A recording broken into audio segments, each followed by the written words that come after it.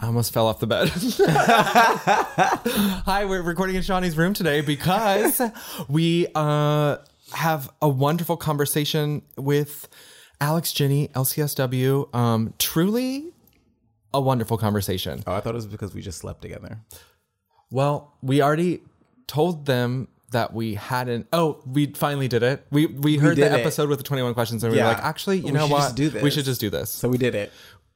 Go us. Happy Mother's Day, I guess. And welcome to QVT, a podcast where two queer babes talk about mental health, pop culture, and whatever the hell else we want. I am Maddie Germs. And I'm Shawnee.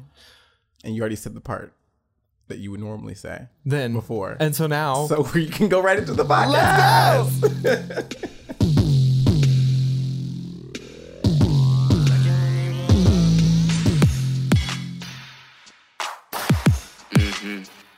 Trying to talk slick, all up in my ear and shit.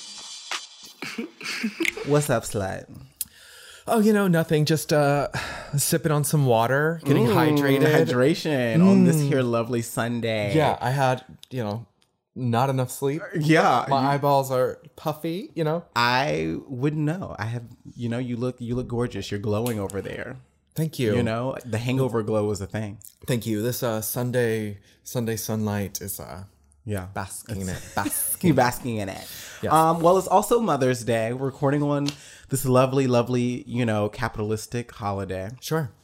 So Not for everyone. Not for everyone. So I want to know, who's your favorite sitcom, TV, film, mom? In general. Or name a few. Who are a few of your favorites? Okay. I just wasn't expecting this. Oh. I feel a lot of pressure. Okay. That's the point of this question. I know. Put on the pressure.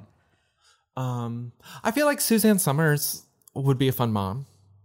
What was she in Step by Step? Yes. Oh, okay, cute. We get to go on roller coasters and people think she's hot. I'm like, whatever. Step by step. Yeah. Day by. Oh, that was a good song. Honestly, as I'm saying that, she could have been a terrible mother on the show. I don't really remember. I don't remember, but she sounds like she wouldn't be a great mom. But a fun teenage mom. Sure, because those are always fun. Not like she's a teenager. I mean, when you're a teenager. It's okay. I thought okay. I love Lisa from Sister Sister, Jack A. Harry.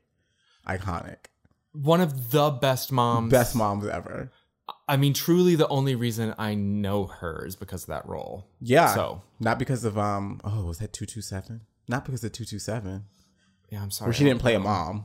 I don't know what that means. But no, she was, we should watch some episodes of 227. Okay. I'm going to introduce you to 227. Okay, that's fine. Okay. Another great sitcom mother? Yeah. Oh no, this is so embarrassing. Who's Dorothy's mom in Golden Girls? Oh, I am not a Golden Girls. Don't ask me those questions. All right, well, let's go into And What About It? What are we talking about this week? Politics? Fuck it. Fuck it. We're not talking about anything politics. You have a hangover. I have a politics hangover. Fine. Okay, so we're done. We're not doing it. We can get into a little bit of light music. There's Lights Up by Light Flight music? Facility. Oh, okay. I see what you did there. Yeah. No, Lights Up is the name of a song by Flight Facilities featuring Channel Trace, who I adore. Yeah. It's a good song. It reminds me of 80s electronic Mario video games. Okay. But with that smooth Channel Trace Lights Up. we're gonna do this, then this. Yeah. That just weird. Not weird. It's quite sexy. Yeah. But he does that. He has a great beat, and he just kind of his voice is just his talking voice is very sexy. That it just makes it's a great track. I almost expect that if you were to have a conversation with Channel Trace as a human being in real life, You'd be tranced. Yeah. He just the music is just there in the background always. To me, it's honestly similar to the way someone would talk over a Vogue beat, but because his voice is so low, it doesn't register as turn. He's He's cat. Yeah. And it's, whatever. Channel Trace is beautiful. They can do it. Yeah. And I will never forget us going to see Robin and then seeing Channel Trace as the opener. And had listened to that EP earlier I was obsessed within that week, and I was into it. But like really seeing that solidified it for me. I revisited some of those photos, and we looked a mess. Yes. In the moment, I thought we looked really cute. No. But we did not. Speaking of messy, let's get into The Circle season 2. Ooh, okay. So we warned you last week. We're spoilers. We're gonna ruin The Circle season 2 for you if you have not seen it already. So if you don't want to hear about that, maybe fast forward an hour because that's something we're gonna talk about. And also, if you're never gonna watch The Circle, it's still gonna be entertaining for you. I promise. Yeah, no, but let's get into it. Okay, I said this last week. Season 1, not really my gig, but I really enjoyed this. This was messier and a little bit differently produced, and I liked it. It did not feel as much like a trial run. They sort of knew what they were sort of doing. Right. It was definitely, I mean, it is way more cutthroat. Like, it's one of those things where, okay, people get the gameplay off of season 1, so they knew exactly what to do coming in for season 2. For sure. All right, least favorite character just of the season. Who's the least favorite? My least favorite of the entire season? Yeah. Honestly, I did not like River. Okay, that's fine. I don't know. I was just like, why is this person still here? Like, how have y'all not figured out that this is a catfish? Like, I feel like I could have figured that out. It's fairly easy. But yeah, River by far is my probably least favorite. I mean, I feel like people were hating on Bryant in the very beginning. And I mean, he was annoying. But I was also like, give the guy like a chance. I mean, no, he's who I would have voted out first too. Okay. I like people didn't like Mitchell. It wasn't my least favorite. I think the shirtless one was my least favorite. Mitchell was probably my least favorite too, but he was just hot to look at. Yeah, but like I think evil. Like he looked evil. I mean, he was like, I feel like a he little also has like this, overly Christian. Yeah, I mean, he also has like pictures of him like with Confederate flags and shit, and like, oh, he definitely looks like he has a Confederate flag or two. His brother is Ed from the last season, from season 1, who is very much so like, dude, you might as well be a Confederate soldier. Okay, yeah. So that was a given. Yeah, I mean, he was hot. He was pretty, but to me was like the scary kind of pretty, not the like inviting / I'm turned on kind of pretty. I see. Like there's a certain type of pretty or hot where like even if I can aesthetically understand it as hot, I'm not even really turned on by it because I'm so terrified of it. I see. That's true. He gives me that energy. Okay, I see that. Like all I see is violence when I look at you, not like sex. So Mitchell was your least favorite? I think so. Okay. Oh, you know what? I'm completely wrong. Hate him, but Emily and that fucking dude. I hate him. Yeah, I actually really dislike him. He looks like when he opens his mouth, it sticks. Ew, it does. Yeah. Oh. It does. His mouth, like, he looks smelly. I didn't find him funny almost ever.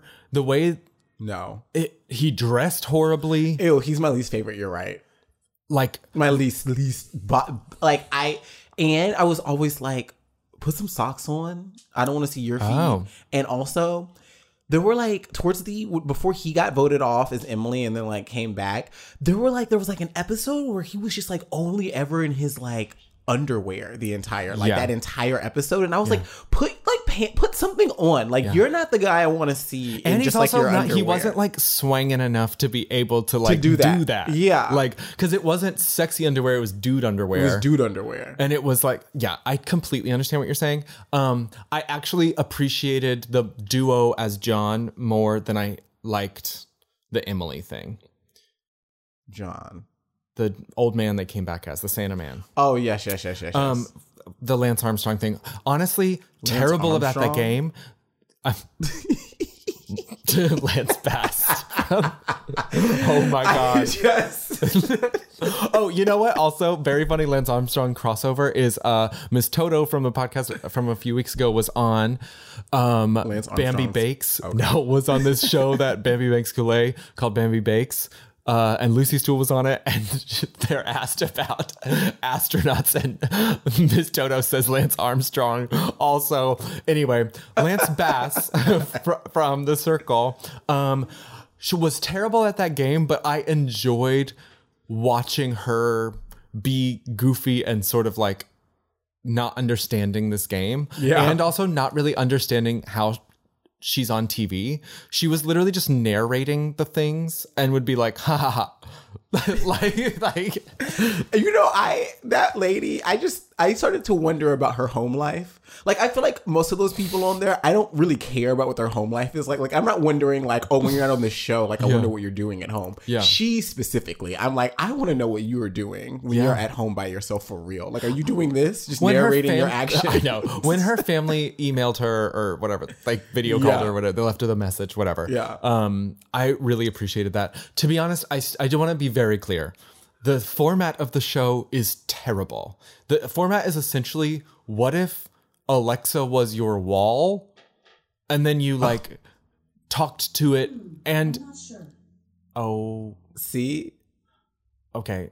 In case the microphone did not pick that, the actual A word in this apartment responded to oh, fuck with that shit, Sean. Should we unplug her? No, it's fine. Okay. We just won't say that word again. But I wish that they just had keyboards and they were instructed to read out loud what they're typing, because what we're given now is we watch it slowly come on the screen and then it's split screen sounds, every person reading the same thing. Yeah. And then in order to talk, they have to say something out loud, bang emoji, send. Like I just hate, I hate the format so you prefer it to just be one or the other? Like they either just like are talking and you don't see the thing on the screen, or you just see the thing on the screen. I just would rather that they are typing, because the other thing is that it's not real. Yeah. It's like, but nobody wants to see people sitting there typing, because you're not going to talk. You're not going to be like. But I'm saying that's the instruction. Energetic. They're given instruction because if that was you, would you really, everything that comes in, if cameras were not on you and we're not instructed by production to read everything out loud, like it's the same thing. Okay, yeah, you're right. I would just be reading with my eyes and then would like respond out loud. Yes. Okay. Or you wouldn't respond out loud because you aren't actually talking to anything. I talk to myself quite often. Okay, great. But I don't understand why they make us like try and make me feel stupid to believe that there's something listening that can understand their random ass words for different emojis. Maybe the Circle is a real app that will one day enter our lives. Yuck. I hope never. It's obviously some PA typing. Obviously. And I just wish I would watch Courtney type.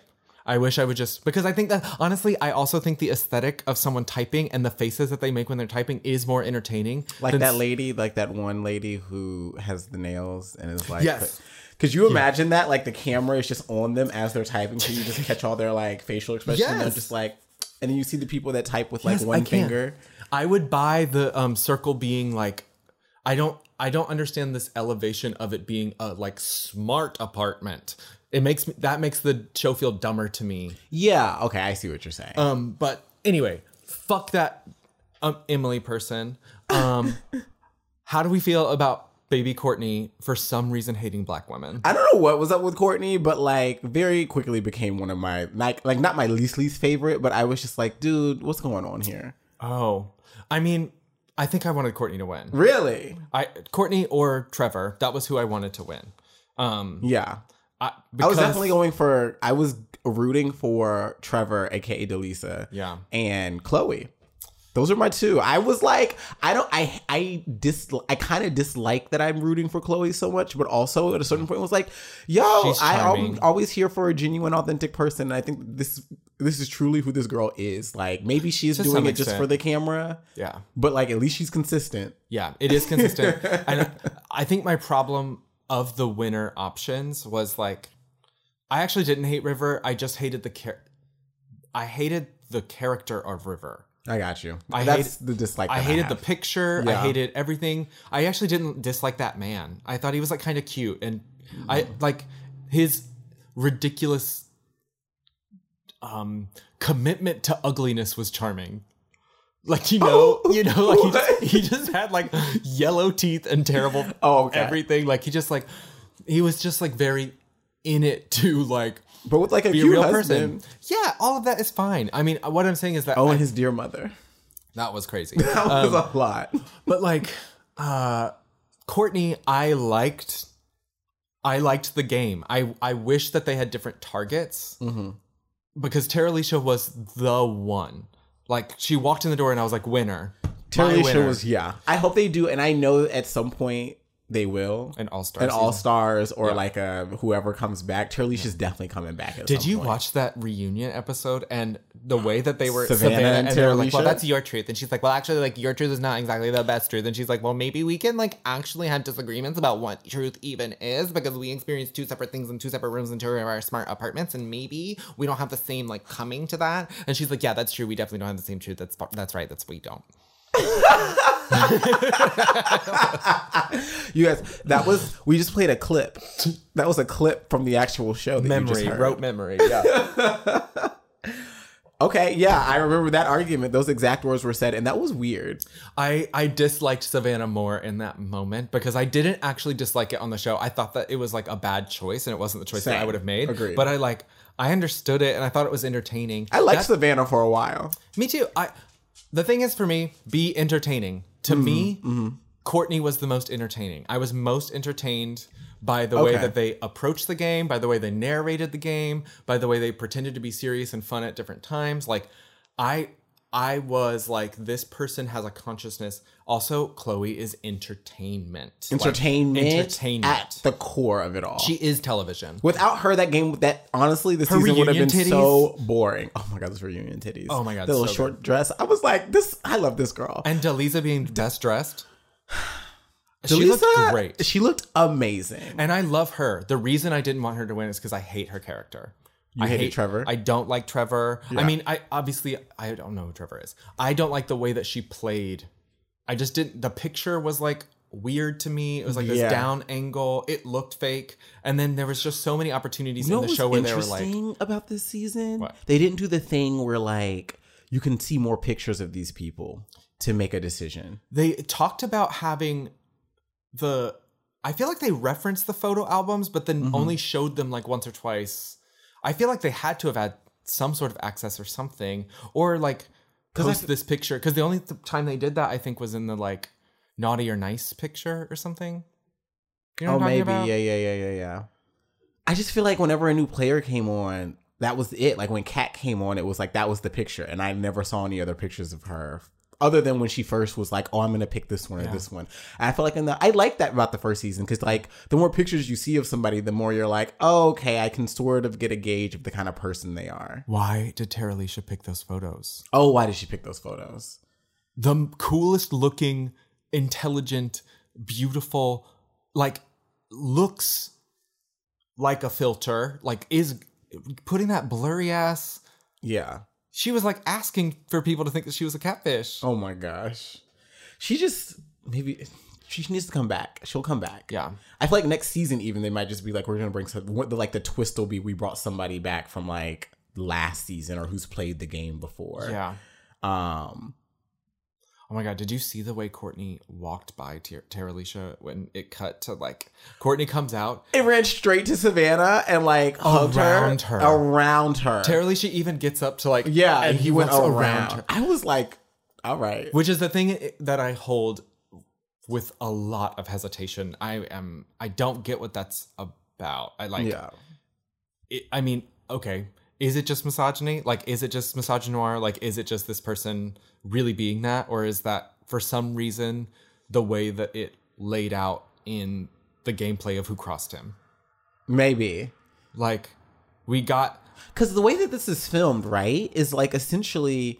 And I mean, who knows? I don't know how they produce this thing. But we're made to believe that they come out of their room and go straight to the room to meet each other for the first time, and then go from that room into the like that's reunion style setup, right? Like it all happens in one day. Today. It happened today. Yeah, it happened today. Yeah. I mean, I doubt that's true. Like, I'm sure there's a lot of stuff that happens in between, but I just wonder, like, it's like morning into evening or something. Maybe, right? Or who knows? Maybe there's like 2 days in between. I feel like they were looking too sweaty to have had another. That's true. Like, they were looking rough at the reunion. Like, beautiful still, but like you could tell they've been working. Like, it's been a day. It's been a whole day. Yep. Maybe that, I don't know. I was just thinking maybe there's like something that happened backstage with Tara Alicia and Courtney. Oh, maybe. I mean, I don't know. Whatever that it was is fucked up. And I'm glad that seeing her win and call the husband and like Delisa, oh my God. Oh, my heart. I cried. I was boohoo crying over here. I was like, that baby. She's that so fine ass man. Her man, Trevor is fine. Yeah. Like that picture that she chose, I was like, I don't know. It looks like you Googled man. Yeah, exactly what it looks like. But like when she called him, or no, that video came up of him, I was like, oh, Trevor is like fine. Yeah. Okay. Fine. And that baby is cute as hell. Yes. And all it took was that video of Delisa just like boohoo crying. Yeah. Like all over the place. I was like, oh, give it to this woman. Yeah. Like she needs it. She deserves. I loved that woman. Yeah. I did not like her game very much, but I loved that woman a lot. She was amazing. And you can also tell just like a big, open, like kind heart. Yep. You know? Yeah. And the way she was like, I mean, you can be our third. Yeah. And was like low-key serious about it. Was like absolutely serious about it. She was just like, I'm saying that on national television right now. I'm letting you know. We can be in a thing together. Yes. Yeah, for sure. Which that honestly made me feel solid because I think that there is sometimes where those sort of catfish situations, like that fucking closeted homophobe, like would not stop talking about how he flirted with, I was flirting with him and it turned out to be a dude. He said that like out of nowhere, like 4 times because he was deeply concerned about it. Yeah. And it was also trying to consistently make you feel like he's cool with it. I'm like, you beat up gay people and you jack off to them and with them. I know you. I know you. Yeah. You're not a virgin. You just haven't slept with a woman. That's all. But that energy between women sometimes, that I thought it could have been the same thing. And I appreciate that it wasn't like, I'm so offended, bad, sad that it was a woman. It was very much like, we can still play with this girl. It's all fine. We still, like, yeah. It was a different type of energy than like gotcha. You know what I mean? Right. And it could have gone a very different way, which is what I was thinking, because I mean, it was this whole, they had built like a relationship. And I was like, oh shit, like how is Delisa going to go into this? Like how's she going to explain this? Yeah. And it was all just very like, it was gameplay, girl. Like you're gorgeous. Like. So that's the thing about Chloe that I don't buy is real. What? I don't think that with these men, she actually develops these like certain level of. Oh, no. And so that is the part where I'm like, oh, you're perfect television. You're giving honest responses. But like when someone is actually asking about your motivation, you're going to play into the way that you give honest responses to like sell it. Yeah. And that's how you remain consistent. Titties out. Titties out with your titties out. Yeah. Okay. Sorry. We did this for a long time, but we told you we were going to do it. What else are we watching? Okay. So everything else, honestly, is just HBO Max stuff. I've just been in HBO Max land. That's fine. Okay. First and foremost, I have been trying to watch Tenet because it's on HBO Max now and it's streaming. And I've been trying to watch it for 3 days now. I don't know what the fuck is going on. All I know is that some things are happening in reverse, and like for some reason, I've turned that movie on twice, maybe thrice. I've never made it past 30 minutes. I don't fucking get it. I was tracking. And I don't want to. That's the thing. Tracking. I was tracking with the plot. I was like, I'm following. Like, I don't know why people find this so hard to get. Like, I'm following, and then I wasn't following anymore. And I'm sure if we stay with it long enough, there'd be some sort of magical explanation that then becomes a Reddit thread like, if there is a movie that requires discourse with nerds afterwards, that's not a movie I want to watch. That's true. Like, if the thing doesn't stand for itself, leave me alone. It's like, yeah, I don't know what this is about. What are we trying to say here? What are we trying to get at? Yeah. Also, how it's like time travel, but not time travel. It's physics. Is time travel physics? It is.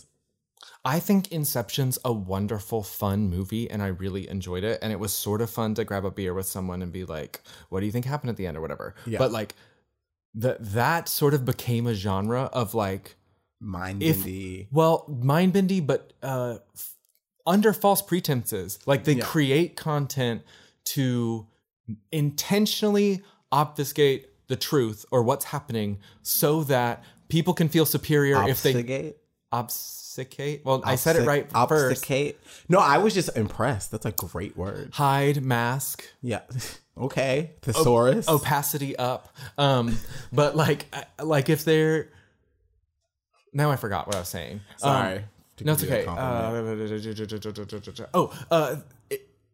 It's not actually like intelligent. It's not actually it's not a discourse. It is just made to make certain people who read an interview 3 years before and a year afterwards about what might mean feel superior about their understanding of something. You know what I mean? Yeah, and it's crazy because if you ask the like director or like the creator, they'll be like, I don't fucking care. It made I money. don't know. It's essentially like it's what you want it to be. I'm a billionaire. Yeah. Yeah. Well, anyways, I tried watching Tenet and I'm still watching it, and I'll report back if I ever figure out what it's about. Also, Christopher Nolan stopped putting women in like these damsel in distress like roles, and that be the only thing that like you give them to work with. I don't like it. He needs a break. He needs to go sit down. He needs a break. So That Damn Michael Che is on. That's a show. Yes. On HBO Max. Michael Che's like sketch comedy show. It's very it reminds me of like a darker Chappelle show. Cool. You know, like it's like these vignettes of Michael Che sitting and just like kind of telling a joke to like an unseen audience that's like laughing back at the joke he just says. And then the joke he just says is like a skit that like follows. Got it. Like sort of loose terms wise. Cool. Usually he's in the skit. Sometimes he's not. There's a lot of like, you know, famous black people in it. The only thing I've seen is like a small clip where he's like talking about, you know, people say, I don't want my kids seeing this or that. And I'm like, I want them to see everything. And then the joke at the end is like, he's like, you know, they should see their father sometime or something. Oh, yeah, okay. Yeah. There's like a good episode. So the first episode it's called Policing. So it's just the whole episode is about police, Picnics? which is like fine.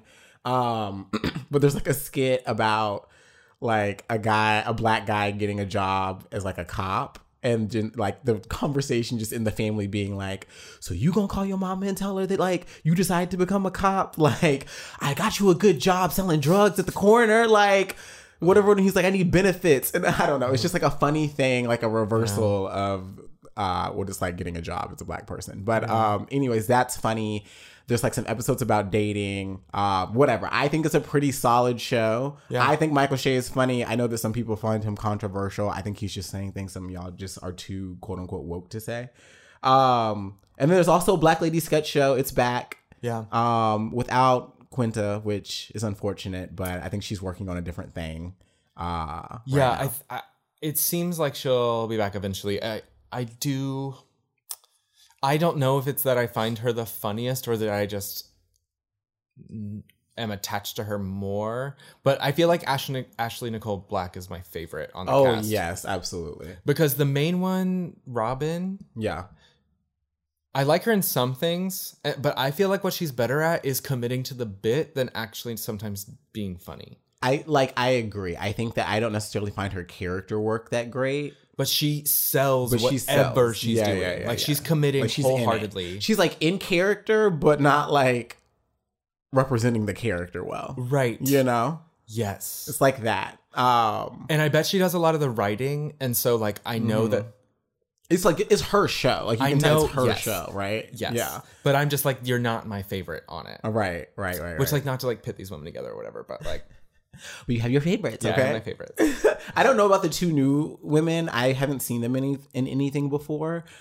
They seem solid enough. Yeah. But I mean, I think there's only 2 episodes out at the moment, so. Yeah, I mean, honestly, I think all sketch shows for me are hit or miss, and this does not feel different for me. There's things that I am like, haha, and there's other things I'm like, yeah, not. And then there's also other things where I'm like, oh, I bet if I were black, I might have a very different relationship to what's happening on screen right now.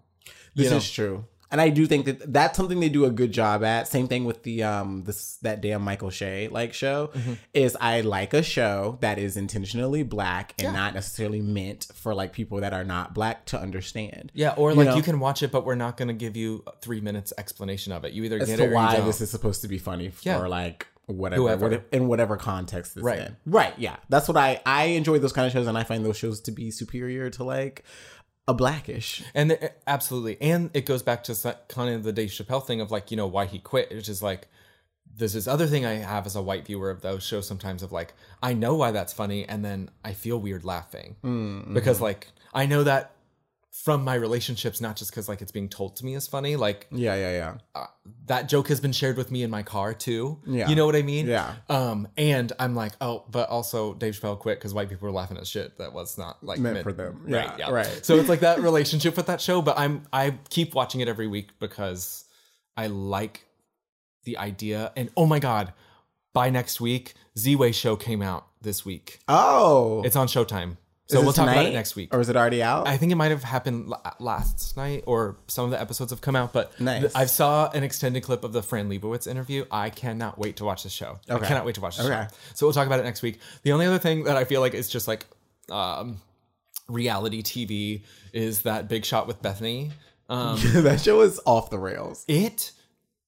The way that she has no awareness of what it means to, one, at least even have like a modicum of sort of pseudo respect for anti-capitalism. Yeah. She's just like, no, we're here to make money and I'm here to treat you like shit, bitch. Like that is like, that's like the model of it. And then And that is why I was like, I'm watching the rest of this show. she comes in and she's like, all right, everyone, thanks for coming. You 4 brown people, you have to leave, right now. Right now. I was like, oh, okay. The way that she looks at that black woman is like, why the fuck are you here? I was like, It's not, that should not be funny, but because it's what like Bethany, because it's Bethany Frankel, and it's just like, she's like, why the fuck do you care so much about it's your honestly socks? like, I shouldn't be surprised that this is what's happening. I don't know why I expected anything different out of this show. And why am I missing you on Real Housewives of New Yeah, York? like, why do I want more of this? It's fucked. I honestly, I only watched one episode. I've seen like 3. It does not get any better. I like it's just so like it's hard because it's not funny when you're watching it. It honestly feels like shocking, but there is this element of it like, does she not know that this looks bad? She is talking to people as if I'm a boss. I'm the most well-liked person on Housewives of New York. I was able to leave. I'm a billionaire. Like whatever. Yeah. She has this vision, I think, of how she's perceived on television that I feel like this is going to be a rude awakening for her. I don't think she's going to understand how much this show is going to hurt her brand. Yeah, like this show is not meant for Gen Z. But like it's also but it's also But also it is. It's also not in the way even of like Gordon Ramsay. You know what I No, mean? it's just like it's not. It's like the entertaining part isn't It's the her insults. cluelessness. That exactly. It's that. Like with the Gordon Ramsay stuff, it's like I'm watching this or listening to this because I want to hear the insult because Right. it's going to be so well crafted. And behind the scenes he's going to go give that person a hug and be Yeah, like, yeah. That was just for TV, right? Whereas this is like, well, one, nothing you're saying is witty or funny. You're just being like mean, but you're doing it on television in a way that you think people want to see this kind of television. Yeah. It's like you're not in on the fact that we're laughing at you for having made this we mess don't of a like thing. Trump for The Apprentice. Right. There Bethany. it is. Bethany, what is the show? What is this show about? To be your COO? Who the fuck has a show for that? You're gonna get someone's shit. Even what was that one show, Gentle Lions, the design show? I watched all of that. Okay. And that was like similar to this. Like, I'm gonna find a bunch of random people to come in and do these challenges, and at the end I'm gonna give them a job working for me, which also is the most insane shit in the world. Like, you want me to come on a reality television show to get a job to work for you? No. Can I just do an interview like everybody else? Okay, that one dude that got dismissed at the beginning who was like very clearly about to cry thinking about the fact that he like was like that like super business short one. Yeah. Also that girl who called that man little was funny. They were like, she works for him, and she went like, right in the camera. She's my favorite, honestly. Oh no. Just because she's a mess. Yeah. But anyways. Is there any other TV shit we want to talk about? Should we no, get out I think here? that's enough television. Okay. Before we lead into this interview with Alex Jenny, I just wanted to give out some podcast shout outs. I feel like as a podcast, I listen to other things. And if you're curious or wanting to listen to other stuff that is in sort of this vein, or honestly, a little bit adjacent, one, our babe BJ Rudd has a podcast, Black People Go to Therapy Too. There's also Just a Thought podcast from Dr. Ellis Nelson. And then we have Disability After Dark, which is like a queer disabled man talking about their experiences being a disabled person, and specifically the way that relates to sex and sexuality. Super cool, frank conversations. Rainbow Road is about gay gamers. If you're a gamer and you're gay, if you're a gamer, you can listen to Rainbow Road. Oh. I know, I'm sorry. And then also Ali is working on Citizen with Baratunde, and I've been catching like second season. That's what I'm trying to say. Okay. Episodes from the second season. And my speech is going away, so we're gonna cut out here. So you know what that means? It's time for a break. I'm sorry, Alex.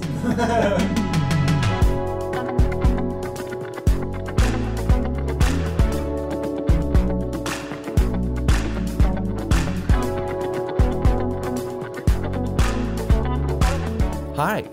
Welcome back, friends. And we are joined by our lovely, wonderful guest on this wonderful Sunday morning, Alex Jenny, LCSW, aka the drag therapist, writer, poet, actor, model, talk show host, all of it. New YouTube podcast as well, The Moment. You are The Moment today. Thank you for being here. I'm so glad to see you. I'm so glad to talk to you. How are you? I'm so good. I'm so glad to be here. Thank you so much for having me. Of course. So want to get us started in a way that we start with all of our guests, which is what identities help shape how you come into this world? The identities I seem to be coming back to these days are Chinese Vietnamese doll, trans woman of a non-binary experience, child of refugees, social worker, and someone doing their best. Hey, no, that's right. You offered us right as we were getting everything together and some things were spilling. You were saying, coming as you are and coming as exactly what you're coming with is exactly what's perfect for this moment. Which is a mess for me this morning. we're all doing our best, and that's the best thing to do. Thank you for that. I'm really curious, in one of your bios online, you have this phrase of a wounded healer, loving fiercely so we can all heal and build new worlds along the way. I identify with that, but I would love to hear how you've come to that phrasing and also how that shapes your work. Yeah, absolutely. So I tell people all the time that I didn't necessarily have a dream job of becoming a therapist. I really was suffering in my early 20s. And also I worked in a high school. So I worked with young people who are also suffering. And I was like, okay, I need more skills, tools, language on how I can help these young people, but also help myself and my chosen family that were going through similar things. And we were all just kind of like, oh, this is like what living is like, and this is what it's going to take, So I went to social work school, and I kind of thought to myself, oh, I can kind of find a way to make money, but also dedicate all of this time and energy to learning what healing entails, right? In this model, of course. So really, my main motivation in becoming a therapist and a social worker was not to, be a therapist necessarily, but to help myself heal and help the people that I care about heal, right? And so that in that way, I very much identify as a wounded healer. I'm not pretending like I don't have mental illness myself or a trauma history myself, or obviously identities that are marginalized in our society, right? And so that is where I'm coming from in my work. Someone who has experienced a lot of pain and suffering, sitting across from someone who is actively in pain, suffering, trying to figure this stuff out, right? And I think in that struggle, in that work is where we get to build new worlds, right? Yes. And what I mean by that is, I think a lot of my early activism focused on resistance, tearing down systems, trying to convince white supremacists to care about my life. Right. And I realized that was a lot of wasted energy, because at the end of the day, if people don't care if I live or die or actually want me dead, I can't convince them otherwise. Right. And so I have to divert energy into my communities that actually care about me to build moments where I get to see kind of like glimpses of this new world that we're trying to build. And we can build that now, right? Whether that means like a shared meal I have with someone and we're talking about our truths, or, you know, a friend is sick and I'm like, okay, let me organize like a care pod for you. And so that's kind of like what I mean by that phrase, building new worlds and a wounded healer.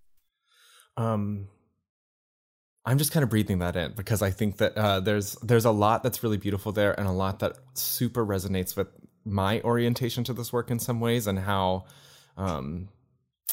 I diverted a career in some ways, like because of what I was seeing directly around me. And I'm also hearing you say that while there is this space of creating a new world and the sort of magic that happens when there's some vulnerability with client and patient, right? There's also some tearing down in some ways, or completely neglecting or rejecting maybe the ways in which we've been told therapy is supposed to be, the ways in which we've been, you know, you named that like, well, within this model. And I believe what you're talking about is like this sort of therapy model of like, you know, therapist is slightly detached, warm enough to be confided in, but never actually part of community, right? And I think I love the queering of that, which is like actually two people in a room together is incredibly helpful. Like, yes, obviously don't self-disclose to the point where you're just talking to them, you know, they're there for a reason. But, and then also thinking about the ways in which,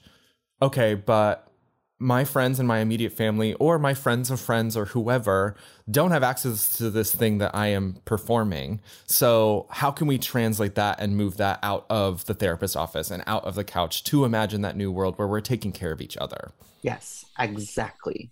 I found that early in my career, you know, my friends would come to me and they would kind of have this preamble before they asked something of me, right? Of like, I know you're a therapist and I know you're talking to X amount of people and your energy is probably like, you know, really thin right now, but like, could you support me around this? And I would have to stop them and be like, okay, wait, because at the end of the day, me being a therapist is still my job. It's still the way I exist in capitalism. Yeah. And I don't have this like romanticized idea of what I do, right? Yes. And so I had to be very explicit in that, like, you are my priority, right? Because you're my community, you're my care pod. And I will, if I needed to, I would readjust my work priorities in order to prioritize you. Yes. Like, I went to school for you, you know, and also to survive and make money. And I can still do that and support you, you know? That hit me. How do you, so if that's true and that's real and that's how you come to this, which I believe you, right? I think something that comes to mind, which is it's there's part of me that's like slightly annoyed at this question, and I think it's important, which is there is some truth to feeling thin. There is some truth to being worn out. There is some truth to being emotionally needing to be checked by friends and family sometimes, or called in to be like, you have not been here with me because of the energy that you're offering. And I'm wondering, like, has that been an automatic, easy balance for you? Has that, like, how have you come to that balancing? Trial and error, you know, and I think I've seen models of care from older generations of my family that was really not helpful, in that, like, if I ask my mom for something, for example, I know that she will always say yes, no matter where she's at, right? In this very sacrificial way. And I've had to learn myself to be able to say, hey, I can't do this thing for you right now. So that way, when you do ask for something, and I do say yes, you trust fully that there's no caveat to that yes. Right? Like, I'm saying yes because I can actually do it. And if I can't, I'm going to let you know. Yeah. Right? But for a long time, I think my friends didn't trust that because I modeled what my mom showed me. And I was very sacrificial in the way that I loved. Right? If I don't do this, it came from like an attachment wound place too. If I don't do this, you'll no longer love me. You'll leave. Right? And so it's an act of trust, Yeah. building this trust that like, if I say no, I can't do this, you'll stay. And when I do say yes, it's because I can actually do it and I have the capacity to do so. Yeah. How has being a drag queen, being a performer, like what elements of that in your life have you brought into therapy, if at all? Mm-hmm. An unapologetic confidence, right? I say all the time in my therapy work, like, if that's your fantasy, live it fully, right? Yes. And it's okay to live in your fantasy, because the alternative is living in this like dystopian reality that we're in, right? And so it is the fantasy that is going to help us build this new world. And when I'm in the club, I'm a goddess. I rule the world. Everyone is worshiping me for those like 4 minutes I'm on stage. I'm engaging in mutual worship with them, collecting their dollar bills and, interacting with them and making eye contact. And that fantasy, this idea of fantasy as a way to manifest, I think is really powerful, because I could be crying in bed, depressed that morning, feeling like I'm worthless, feeling like I'm, really struggling with these intrusive thoughts. And then I get myself together, go to the club, and now I'm living the fantasy. Right. And that helps, kind of this like fake it till you make it idea. Yeah. Especially when it comes to my gender presentation, how I want to be seen in the world, how I want to carry myself in the world. And I have to remember that energy that I feel and put on when I'm in the club is accessible to me no matter where I'm at, no matter what I look like, when I'm off stage. And it's just about cultivating that and cultivating that faith in myself. Right. I think that that's beautiful, because I think that there is this sort of idea that, yes, drag is fantasy, right? And it's, for a lot of folks, the fantasy can be different, but it's about harnessing this power of like, I'm worthy of being looked at. It's like this magic of demanding an audience for yourself, demanding the space to, I really identify with it. I think that I had a lot of confidence stuff, just like growing up a queer kid and in a deeply religious space, like that. There was an aspect where drag was like a way to trick myself. Like I was attempting to act in the exact opposite of all my feelings. Like whatever my feelings were, it was to go in the opposite so that I tricked myself into feeling like I was a person that like deserved respect. You know what I mean? Like it's obviously in this fantastical way, and you don't need to bring that to brunch all the time, because, that's not a sustainable way of being. It is sort of selfish, but I love the idea that it has there's like transformative magic there that's going on. Yes. I think of it as like a corrective, like extreme, exaggerated overcorrection of the messages that I've received, and then it helps me believe in the fantasy, because I'm selling the fantasy and then people are buying it. Yes. And I'm like, oh, y'all want to take this in too? Y'all really do like are into this fantasy that I'm putting out, like, and then it makes me believe in myself more. Yeah. And I think that's how therapy works in a lot of ways too, like when we talk about reframing, or even, if we're thinking about like sort of viral mental health tweets that are like in some ways a relatively obvious sort of reframing, that's fantasy too, right? Like the truth is that you can be experiencing a miserable experience, and then someone offers a different way to look at it, and it doesn't make the miserable experience go away, but it's about choosing to believe in the reframe for at least the moment to get through it. And then later you can be like, oh, I maybe need to later come back to this more nuanced bothness, but in the moment I'm going to choose to dip into that fantasy. And I love that that's a way to curate that space for your clients and who you're working with. Do you feel like there's an aspect of performance to you as therapist? I mean, yeah. I think there is a level of like you know, professionalism was a huge thing that I thought about when I was first getting into the work, right? And this idea of professionalism as drag in a way, right? I have to put on this like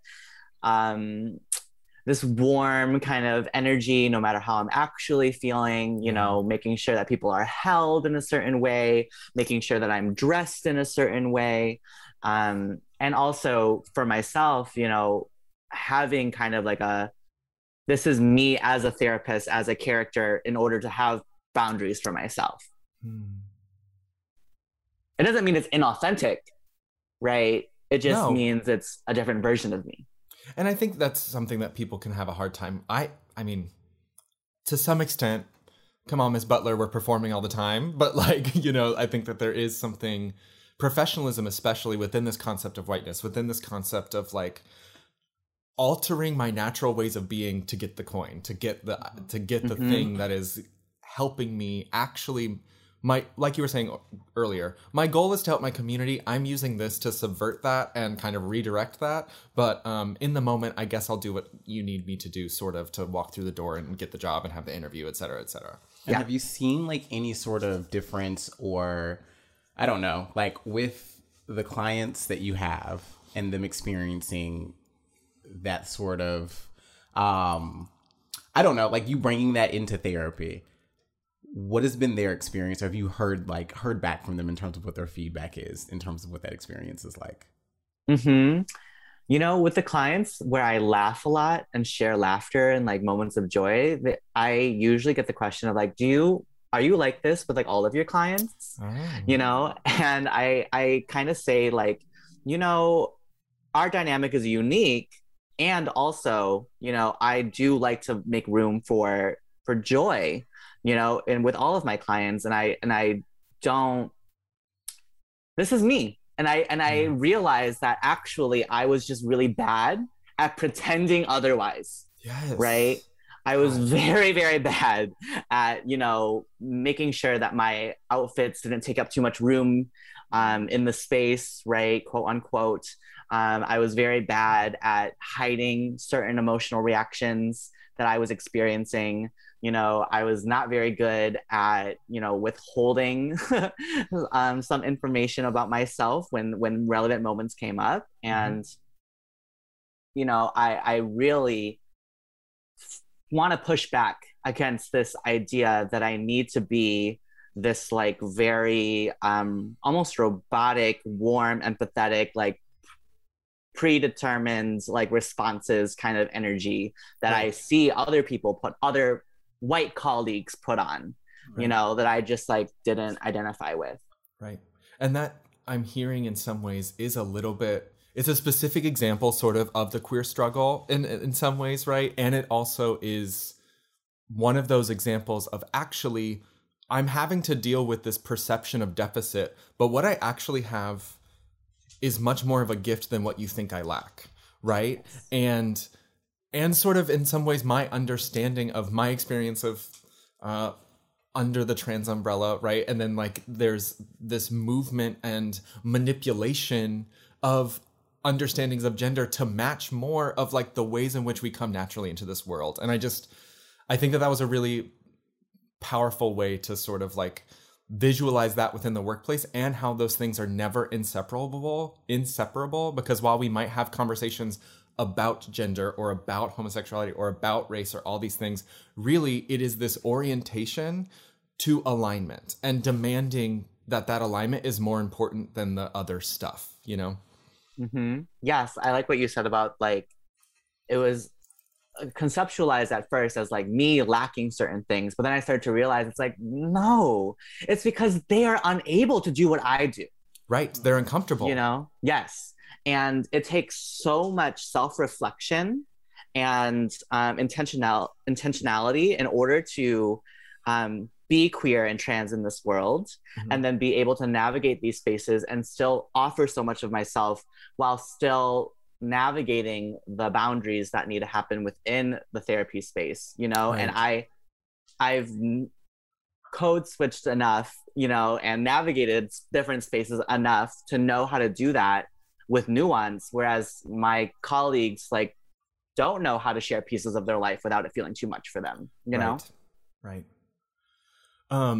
In your latest episode of your YouTube podcast, which that was started relatively recently, is that right? Yes. Okay. Yes. I loved the interview that you had with Erin Rose Phillip. And one, I was just obsessed with the love that you two had. So much of that episode was you two just like fawning over each other, which I just adored.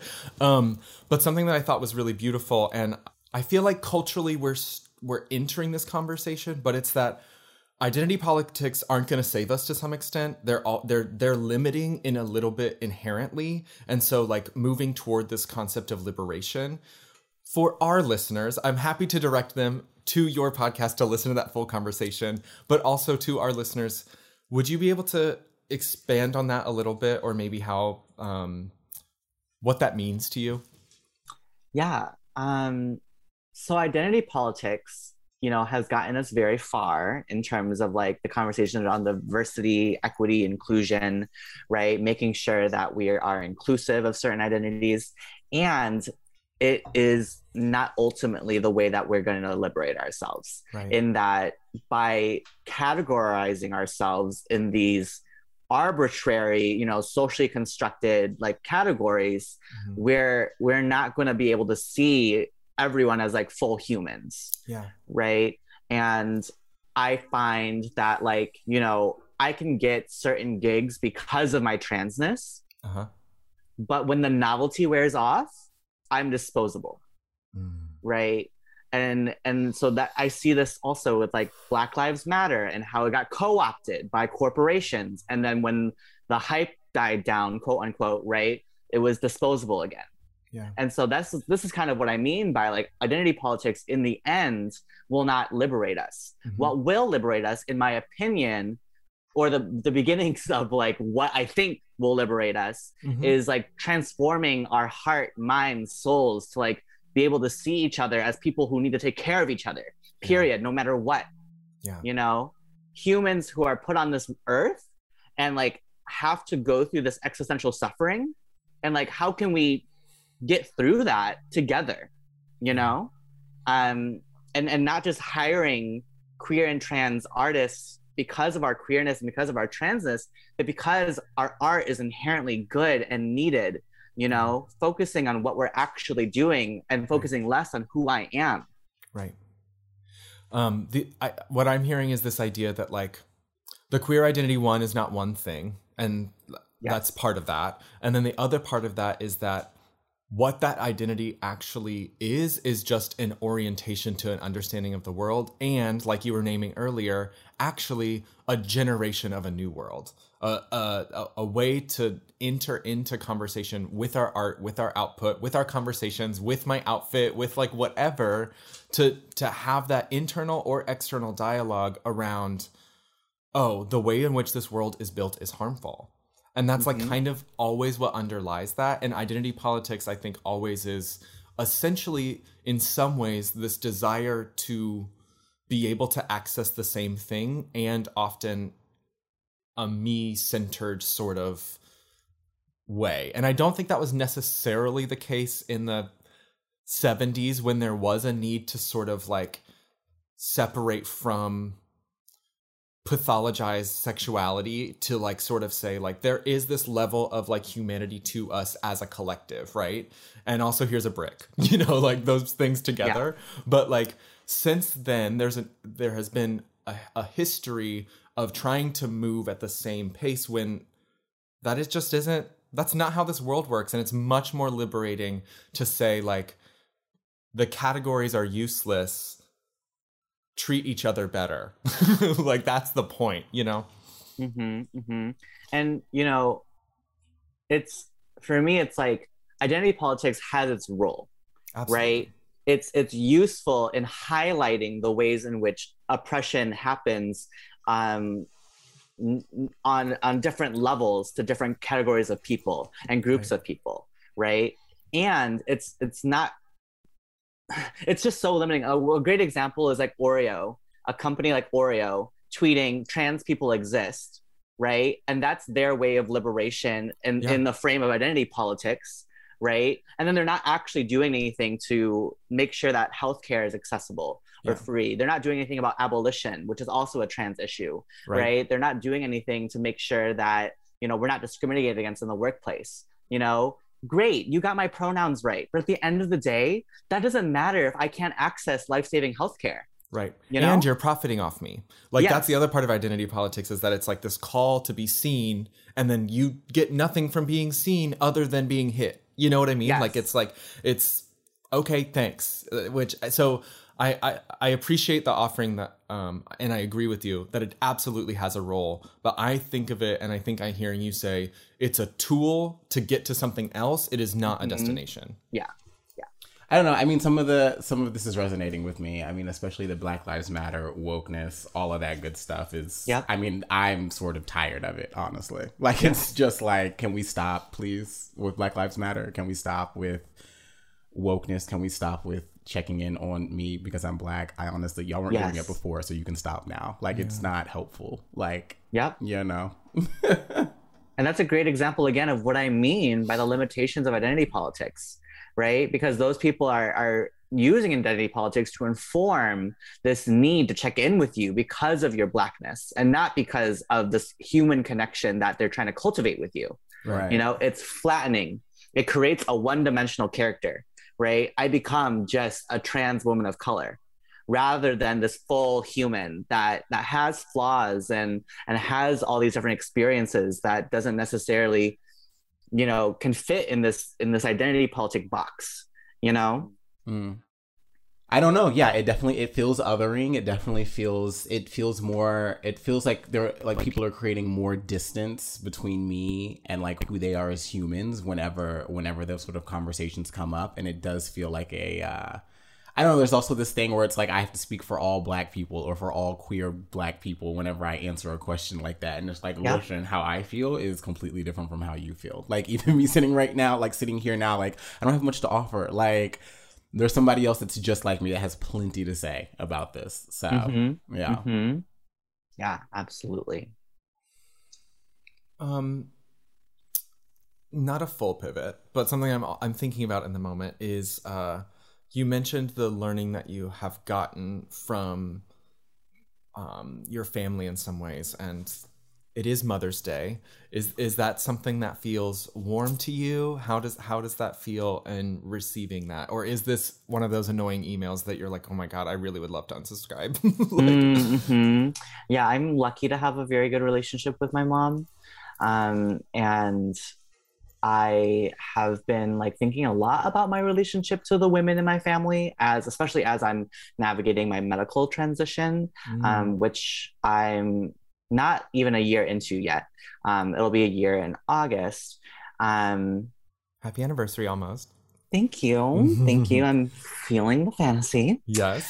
And yeah, I have a very good relationship with my mom. She really is one of my biggest supporters and my biggest ally. You know, and we've been having a lot of tough conversations recently about what it means to like break intergenerational trauma. You know, I don't use that term with her. I say like, you know, Mom, you like taught me a lot of kind of the messed up things as you were trying your best. And now as a woman myself, like I have to figure out like how to unlearn some of those things and like do the things that you couldn't, you know, not in a, I hope you don't feel insulted by this. I hope you don't like see this as like me blaming you for certain things that I've gone through. But, you know, a big example from my own personal life is that I just recently got a divorce. And, you know, I stayed in that relationship for a really long time because she showed me that love means staying no matter what, as she navigated her own relationship to men. Right. And so I had to have that tough conversation with her of like, hey, this is something that you taught me and something that I like didn't even realize I was like following in your footsteps. And I realized it was not helpful to me and not helpful to you either. So let me do this thing that like you couldn't do. And now that you're seeing me do it, I hope that you see that it's possible for you too, you know, and like breaking that chain. But yeah, Mother's Day is like a warm, fuzzy day for me. And I feel lucky and privileged to be able to feel that. And in general, I feel very passionate about what it means for me to explore my connection to my ancestors. Have you talked to mom today? No. Was that an afternoon conversation? Yeah, Mother's Day is honestly like one of these things for me that I'm like, it's just another task. That I'm like, God, I have to call this woman today and say like, Happy Mother's Day. Like, I don't call you every other day. I was going to say, talk to your mom. Right. Yeah. I was just having a conversation with a friend, and she was like, you know, I don't recognize Mother Days because why recognize that day? Yeah. I don't recognize Brother's Day, Uncle's Day, Aunt's Day, you know. Right. And I was like, okay, I see. You hear from me all the time. The only thing special about today is I sent you something in the mail, like a card. Right.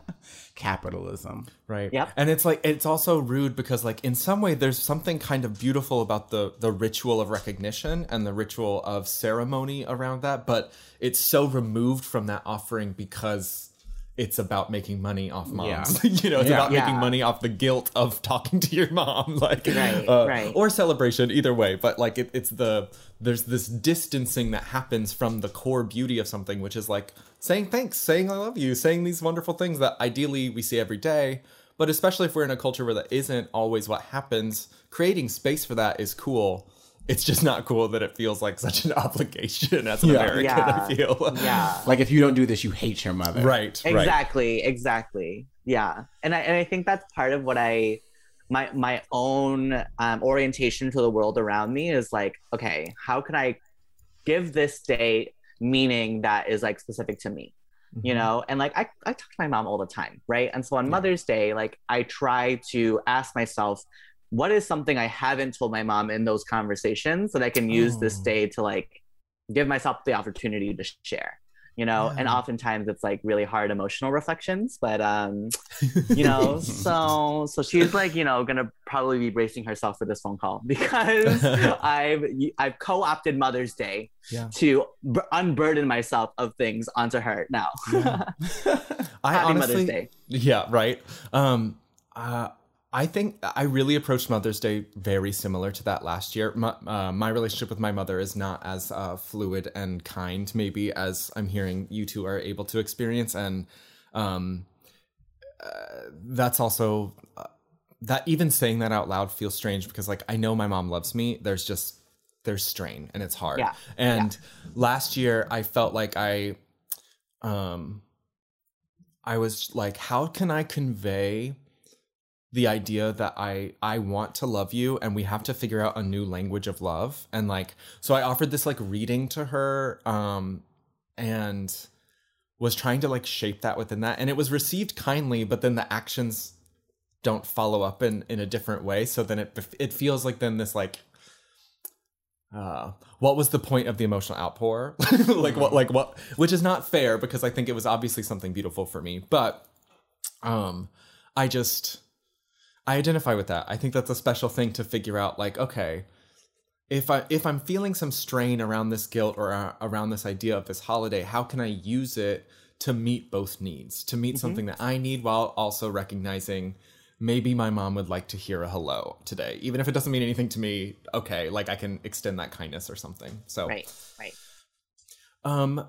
As we're kind of wrapping up this portion of the conversation, I'm just wondering, we've been talking a lot around like how your learning is for your community. And I'm sure that is very specific to Chicago and very specific to the babes around you, very specific to the club, very specific to that, you know, that church, you know. But I'm wondering, to the larger babes listening, most everyone queer listening, do you have offerings for some of that healing that maybe is speaking to you this year that is not necessarily broadly like, everyone can heal this way, but just something that you're holding as a tool for liberation? Yeah. Something that I keep going back to whenever I'm asked a question like this or a question adjacent to this is like, you know, I want so badly for queer and trans people to be able to see and make room for their confusion and the struggle as part of the journey. And I get that in this world, the world makes it really hard to be able to have room to struggle. And in this hypothetical new world that we're building, right, we're using our radical imagination, I see a world in which we have the supports necessary to support that confusion and that struggle, right? It's not that in this new world we'll no longer struggle. It's that we'll be able to support each other in the struggle. Right. And in this new world, I hope for queer and trans people trying to figure themselves out, that they see that as a beautiful part and a necessary part of what it means to come of age or become their most authentic self. And to be able to celebrate that as a rite of queer and trans passage, rather than this like facet of oppression, right? And I want people to be able to celebrate their like, you know, non-binary phase as they go into like a more binary gender, or their like whatever other phases they might be going through, as a beautiful and necessary part of their growing and learning, you know, and to be patient with themselves. Yeah. I appreciate that, because especially there's so much pressure to name yourself, and then if you don't stick with it, there's some perceived fakeness or something. And the fluidity of who we are as humans in general, and then especially as queer people, I think is I love that offering. I'm grateful for that. Can you tell us where we can support you on the socials? I know you have a GoFundMe. What's your Venmo? Yes, my Venmo is Alex Jenny. Okay. And you can follow me on Instagram. That's where I post most of my work. My Instagram is at AlexJenny_. You can find a link to my GoFundMe there. You know, I'm trying to raise funds for my gender affirming surgeries, which are coming up this year. And so, yeah, that's a lot of my, you know, kind of mental health infographics and my thinking around activism and community building, also my art. So yeah, that would be a great place for you all to learn more about me and support my work. Beautiful. We'll definitely be sharing some on our Instagram, and then you can also check out our Recs and Resources doc, which will have the Venmo, GoFundMe, and other links to Alex's work there. How do you feel about taking a quick break, and then we come back and take some meds? Yeah. Feel good? Beautiful. Yeah.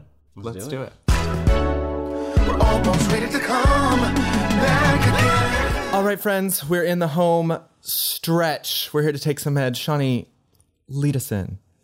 All right. My meds this week, which were greatly needed. I had Cinco de Mayo celebrations. I was going to say celefistides, like festivities and celebrations together. Yeah. In my backyard for Cinco de Mayo with friends I haven't seen in so long, and definitely friends I haven't seen since I got back from LA. And it was fun. It was nice seeing everybody's faces. Everybody was double vaxxed up, which was nice. So we could all be within close proximity of each other according to the CDC, which y'all all know how I feel about that. But yeah, it was fun. I'm happy that I got the time with friends. Yeah. It was beautiful. It was needed for me too. Yeah, I got to see Spencer. I got to see Chloe. I got to see a bunch of people that I haven't seen. So yeah, that was awesome. It was very cute. Yeah. Alex, what are you taking this week? What meds you got? You know, right now in this moment, I am still feeling the high from this date that I had last night. Ooh. And it was actually with another trans cutie who I've been talking to for the length of the quarantine, like longer than a year. And we've just been like exchanging very like lesbian yearning like messages to each other all like quarantine long. And we finally met in person for the first time yesterday. And obsessed. So, yeah, it was a beautiful moment. I love that. I'm obsessed with that. I love that. And listeners, you can't see, but Alex is beaming sharing this right now. Like not in an embarrassing way. It is a beautiful thing to witness that that energy of excitement and that energy of appreciating, sign of something kind of paying off, right? Like that's a lot of effort.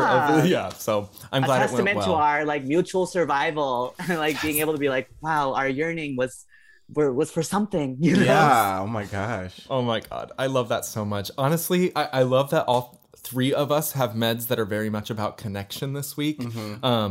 Your backyard thing really kicked off a moment for me. I think it triggered in my brain this like, you love seeing people, and now that it's safe to do so, do it. And I will admit that I'm a little exhausted because it was very much like Wednesday, Thursday, Friday, Saturday of like different friend folks. But outside of one of those days, every friend interaction that I was coming to was folks that I had not seen in a long time. And to be affirmed that love was still there, that care was still there, that laughter was still there, that there was levity to the situation. It made me feel so good. I'm tired as shit. I'm definitely going to sleep the rest of today, but like, I am so grateful that your backyard kind of like brought that to like a visual for me, and then I was able to run with it a little bit, and I'm excited to feel that way, you know? My backyard is where all the love and magic happens. So whenever I leave Portland, whoever wants to move into this apartment and take care of this backyard, it has plenty of love in it. I'm just letting you know. That's true. Great things happen back there. That's true. Yeah. Do we have homework today, Mama? You know what?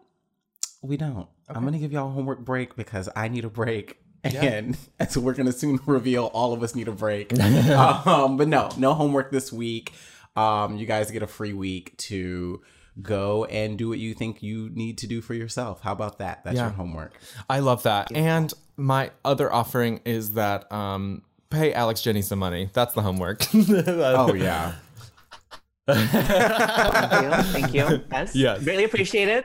Yeah. Obsessed. You have lots of beautiful work. And so the homework is to check that out, get to know Alex more. This is our first time meeting, but I'm so warmed by this conversation.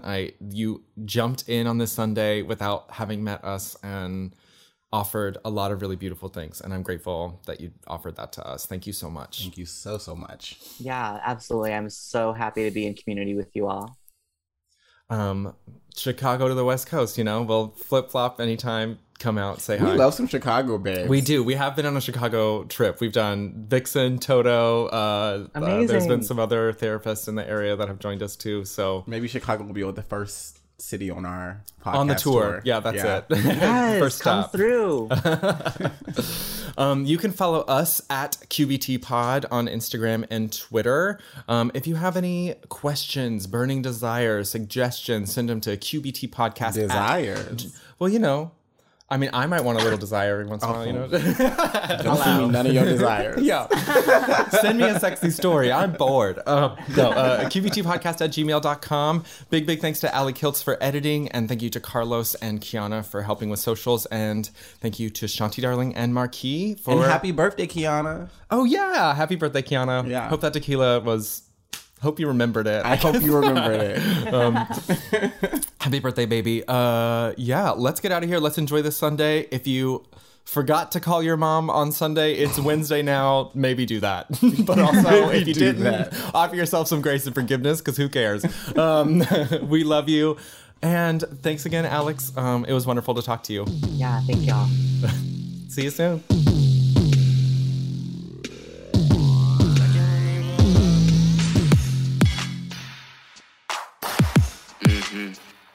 Trying to talk slick all up in my ear and shit.